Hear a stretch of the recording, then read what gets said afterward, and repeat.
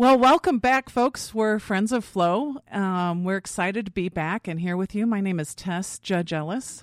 Good morning. I'm Rebecca Porter. And good morning, ladies. This is Andy Witters here.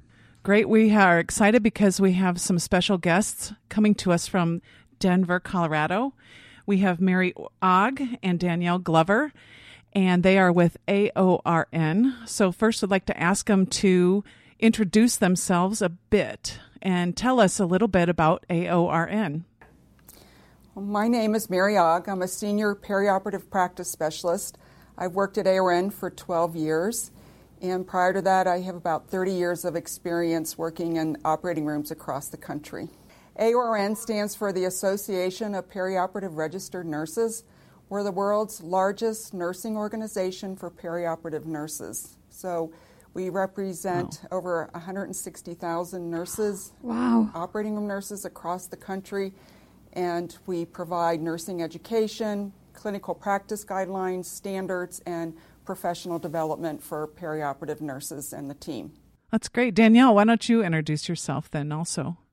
My name is Danielle Glover. I'm the Associate Director of Government Affairs here at AORN, and my job is to manage the state government affairs and state legislative affairs and represent our members at the state capitals across the country. Well, that's great. And so today, for this podcast in particular, we're talking about smoke plume evacuation. And so I guess, Mary, if you can talk about how that came of interest to AORN and how long AORN's been interested in this topic and where it comes from and your overall priorities. Well, AORN has been involved in smoke evacuation priorities since the mid-90s. In the mid-1995 and 1996, they convened two different conferences that brought interested stakeholders together to discuss smoke evacuation. We had representatives from American College of Surgeons, ANA, as well as regulatory from OSHA, NIOSH, and as well as accrediting bodies such as Joint Commission. And they came together to discuss this issue, and the outcome of that talks were that more research needed to be done about smoke evacuation. Wow, and did AORN convene that meeting? Yes, they did. It was funded through our AORN Foundation. And then we've been advocating for smoke evacuation since then. It's been in 3 different recommended practices that we had. It was in our electrosurgery recommended practice, laser safety, as well as minimally invasive surgery. And then as fast forward about 20 years, as more and more information came out about what's in surgical smoke, we decided to make it its own standalone guideline, that there was that overwhelming evidence that talked to what are in the contents of surgical smoke and why it's important for our perioperative teams to evacuate smoke. And I bet you that NIOSH is really interested in that stuff. Is that right? Yes, NIOSH has funded a few studies about surgical smoke. Neither one of those has been published yet. I had a sneak preview, but I'm not allowed to share what they found. Right. Right, sure. You're in the forefront of that with them. And what an exciting partnership, I think. Don't you think? No, absolutely. I think that guideline process is fascinating. Well, the standalone smoke safety guideline was released in 2017, and it's still currently in our book. Our guidelines are on a 5-year cycle of being updated, so it's in that interim period right now before it'll be updated again. Wow. So once we get back maybe 500 to 1,000 articles, the author would go through those and decide which ones they want to look into more detail. And then once we get those articles, it gets called down to maybe 500. Then the author goes through each and every one of those articles and appraises it for its level of evidence. We also bring in subject matter experts on certain topics to help us review that too, to make sure we're on target. And then once that draft is done, it goes up on our website for public comment for 30 days. And that gives everybody an opportunity to comment on that. You do not have to be an AORN member to comment. We welcome comments from everyone. It's a call out to staff nurses to keep an eye of public comment time. In addition to being a member of their local chapter, to being a participant in those development of those guidelines. Yeah. And I just want to take a clip of what you just said and put it in and say, here, young student nurse, this is exactly where nursing voices need to be, right, and nursing leadership. Absolutely. So we want to hear just a little bit more specifically about the smoke evacuation guideline and then the recommendations. And we actually put a prop out, which is from AORN. This is their practice guideline. Great. Happy to see that. So in the guideline, there are 5 broad recommendations, and I'm just going to down here. The first one is that your healthcare organization should establish a smoke-free workplace environment. And this is important that you do an evaluation, and it's based on OSHA's hierarchy of controls, is that you go in and look to see how can you remove the smoke. Is there any way to eliminate the smoke altogether? Can you use engineering controls such as your HVAC system? Or do you need work practice controls using that smoke evacuator? And then administrative controls, having your policies and procedures, and then finally PPE, that N90, surgical N95. So it's based on that OSHA model, is that your organization should evaluate. Do we have multiple rooms that are generating large amounts of smoke? Or are we a ambulatory surgery center that does primarily cataract surgery where we're not generating smoke? Then you don't need to worry about it, because you may have one puff of smoke maybe once every 100 cases, but it's not like you're in a case where maybe a plastic surgery center where you're doing large cases where you're always generating that large amount of smoke. So that's the first recommendation. And number 2, and this I think is the meat and potatoes of the guideline, is that the team should evacuate all smoke. And this goes into the nitty-gritty details about if you're going to evacuate smoke, that evacuators should be as close as possible to the surgical site, and so that all that visible smoke is removed. It talks about what type of evacuator to have. Another important thing that is in here is that it stresses that one team member should not make the decision for the whole team about evacuating smoke. Nice. And I think this is really important, that it should be a team decision, not based on just one person's opinion. What's the third recommendation? Just a little light reading, it looks like. I know. This is where all the evidence is, sorry. Uh-huh. The next recommendations get in kind of the nitty-gritty, too, of having education and competencies in smoke evacuation. As I said earlier, I think education's the key for people to know about what's in smoke, to motivate them more to want to evacuate it. The competency part comes into that you know how to use the equipment, that you can hook up that smoke evacuator, that you know when to use one particular evacuator over maybe using the suction. And then recommendation 4 is having those policies and procedures. And this is also key, to have a strong policy and procedure, and not just to have that policy and procedure, but that policy and procedure is enforced and backed up by your administrative level and your leadership team. You can have everything written down in a book that sits in an office, but unless it's being actually referenced and enforced, then it's just a piece of paper. For sure. And then the 5th one is a quality assurance program.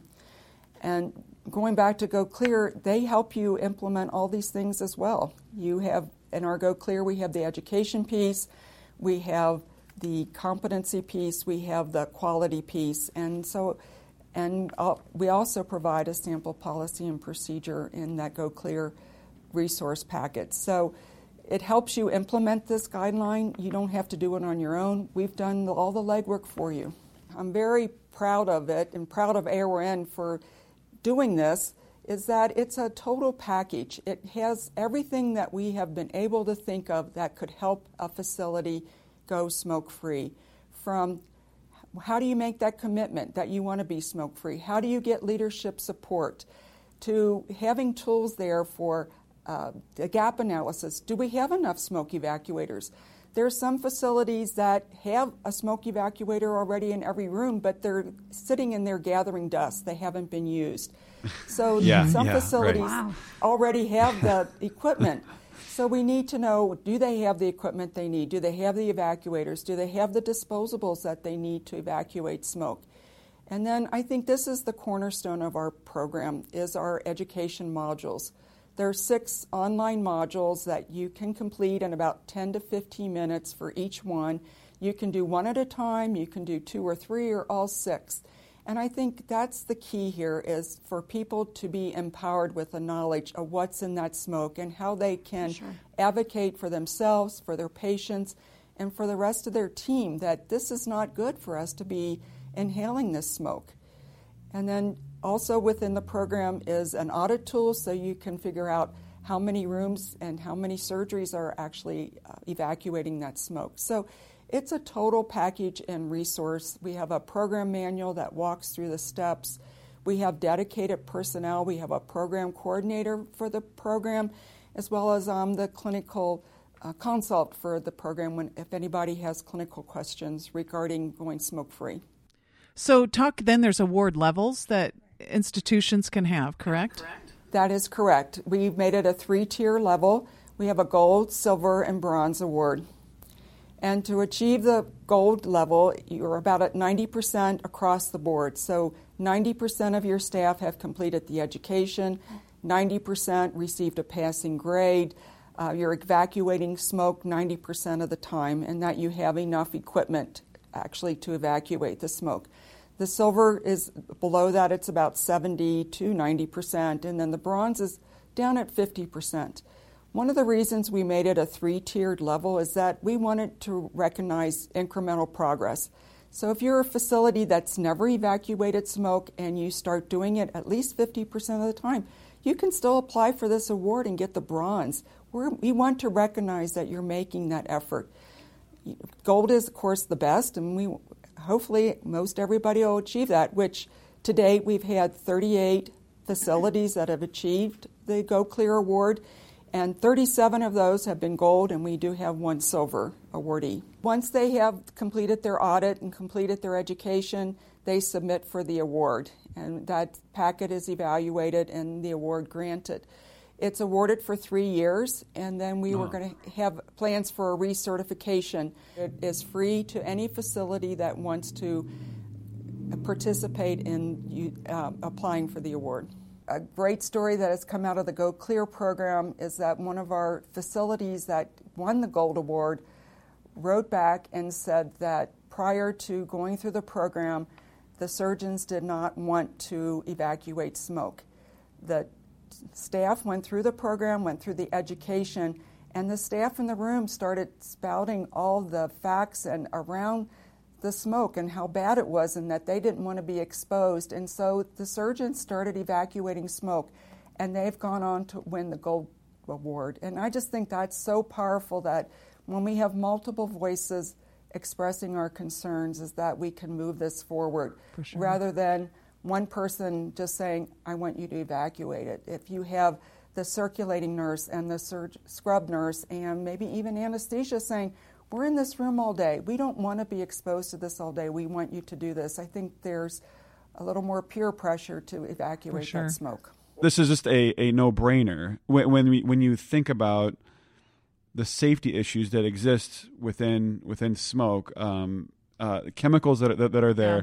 I mean, this just seems like the right thing to do. Exactly. And it's not just that it's one case. It might be you breathe that in for 8 hours a day and then 5 days a week. Or, again, you might be in the OR for 30 years. And so what toll is that taking on our teams that are in the operating room? And so each and every researcher said, evacuate smoke. And it came out loud and clear to me, and I was just reviewing some of these articles again the other day, is that each and every one says, evacuate that smoke. And so I think that's the message we need to drive home, is that it needs to evacuate it, whether it's a little bit for a small case or whether you've got a tremendous amount of smoke in some of these larger cases, such as abdominoplasties or breast reconstruction. Initially, we thought of this as a recruitment and retention tool as well. We value you as an employee. We're going to make this environment smoke-free for you.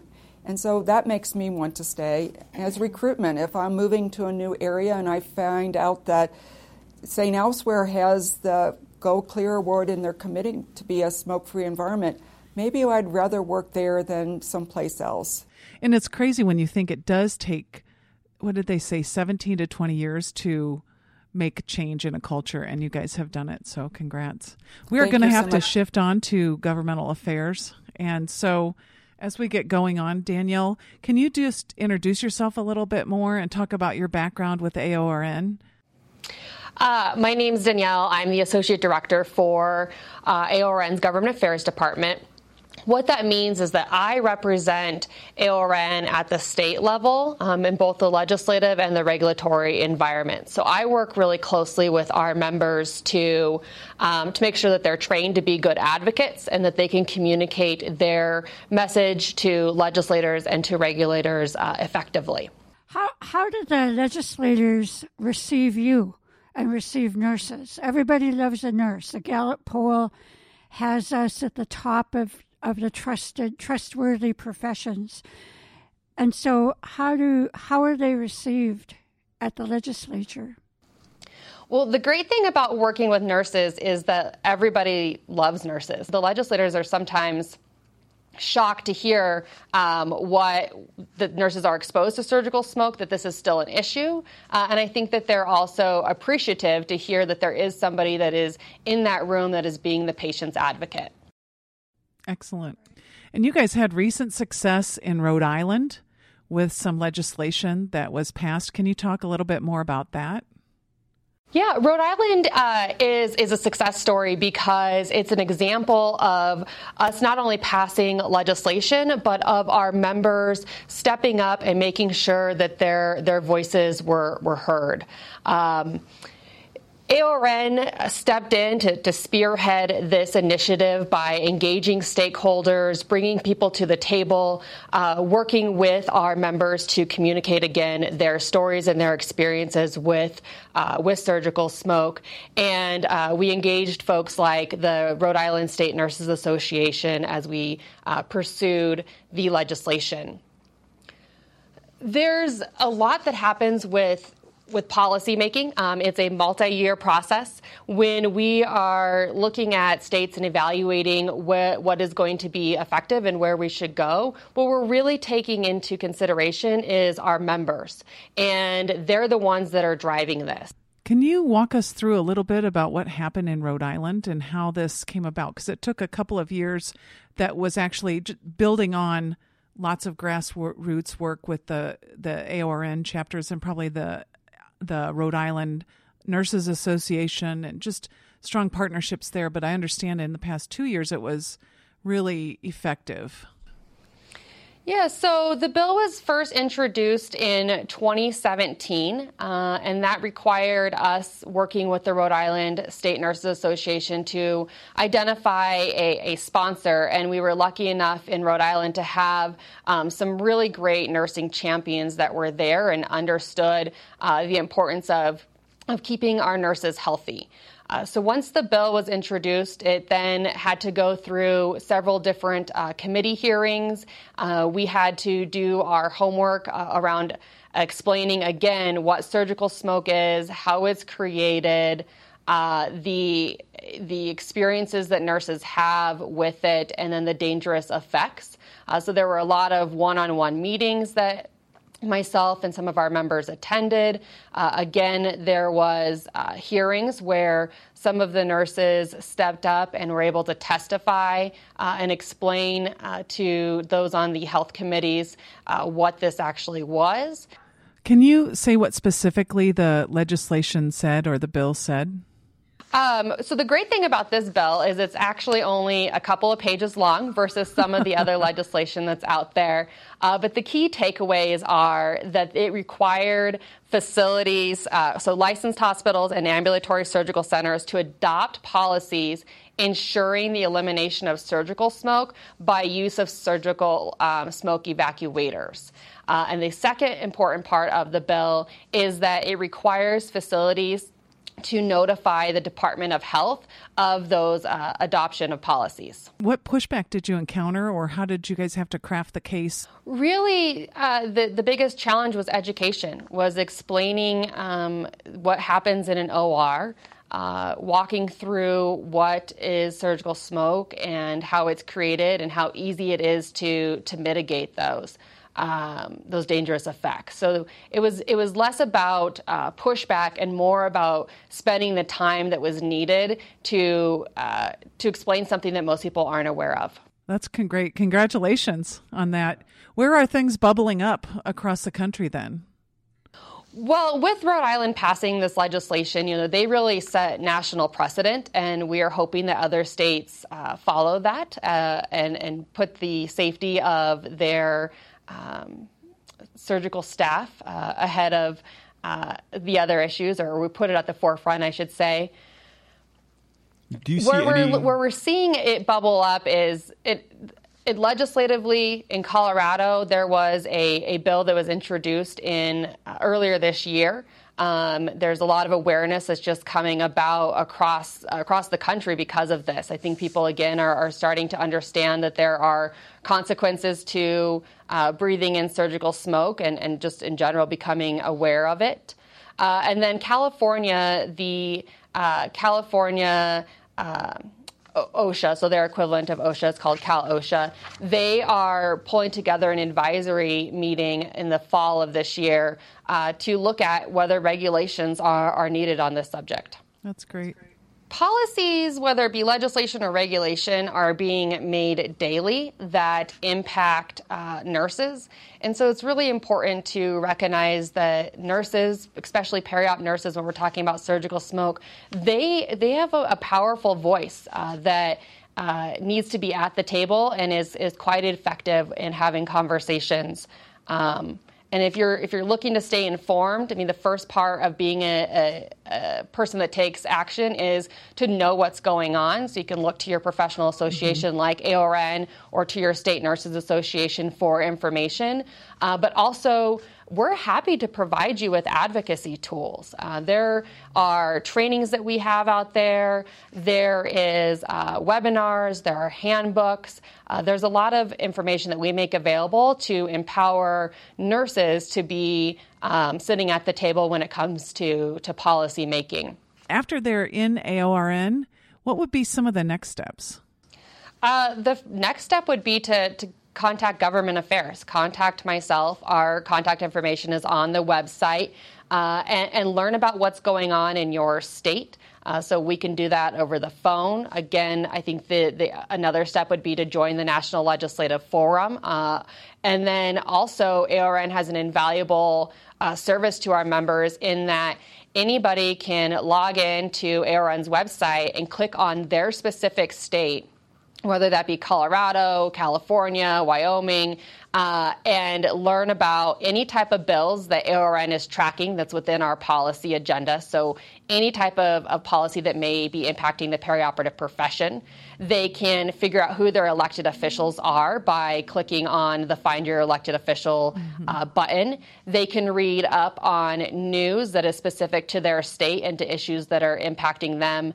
And then they can also get our contact information to learn how to become involved and take action. So we also have action alerts that they can take that are very easy online, providing them with an overview of what is happening with an issue, and then what they can do to be effective. So sometimes that's calling their legislators, sometimes that's writing an email, sometimes that is sharing their story with AORN, so we can get that out to other stakeholders. That's fantastic.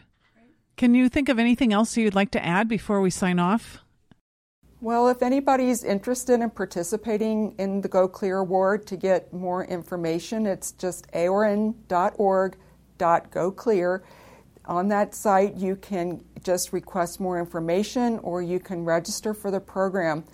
And I would highly encourage everyone to check out the site and register. We'd love to have you as part of the program. That's great.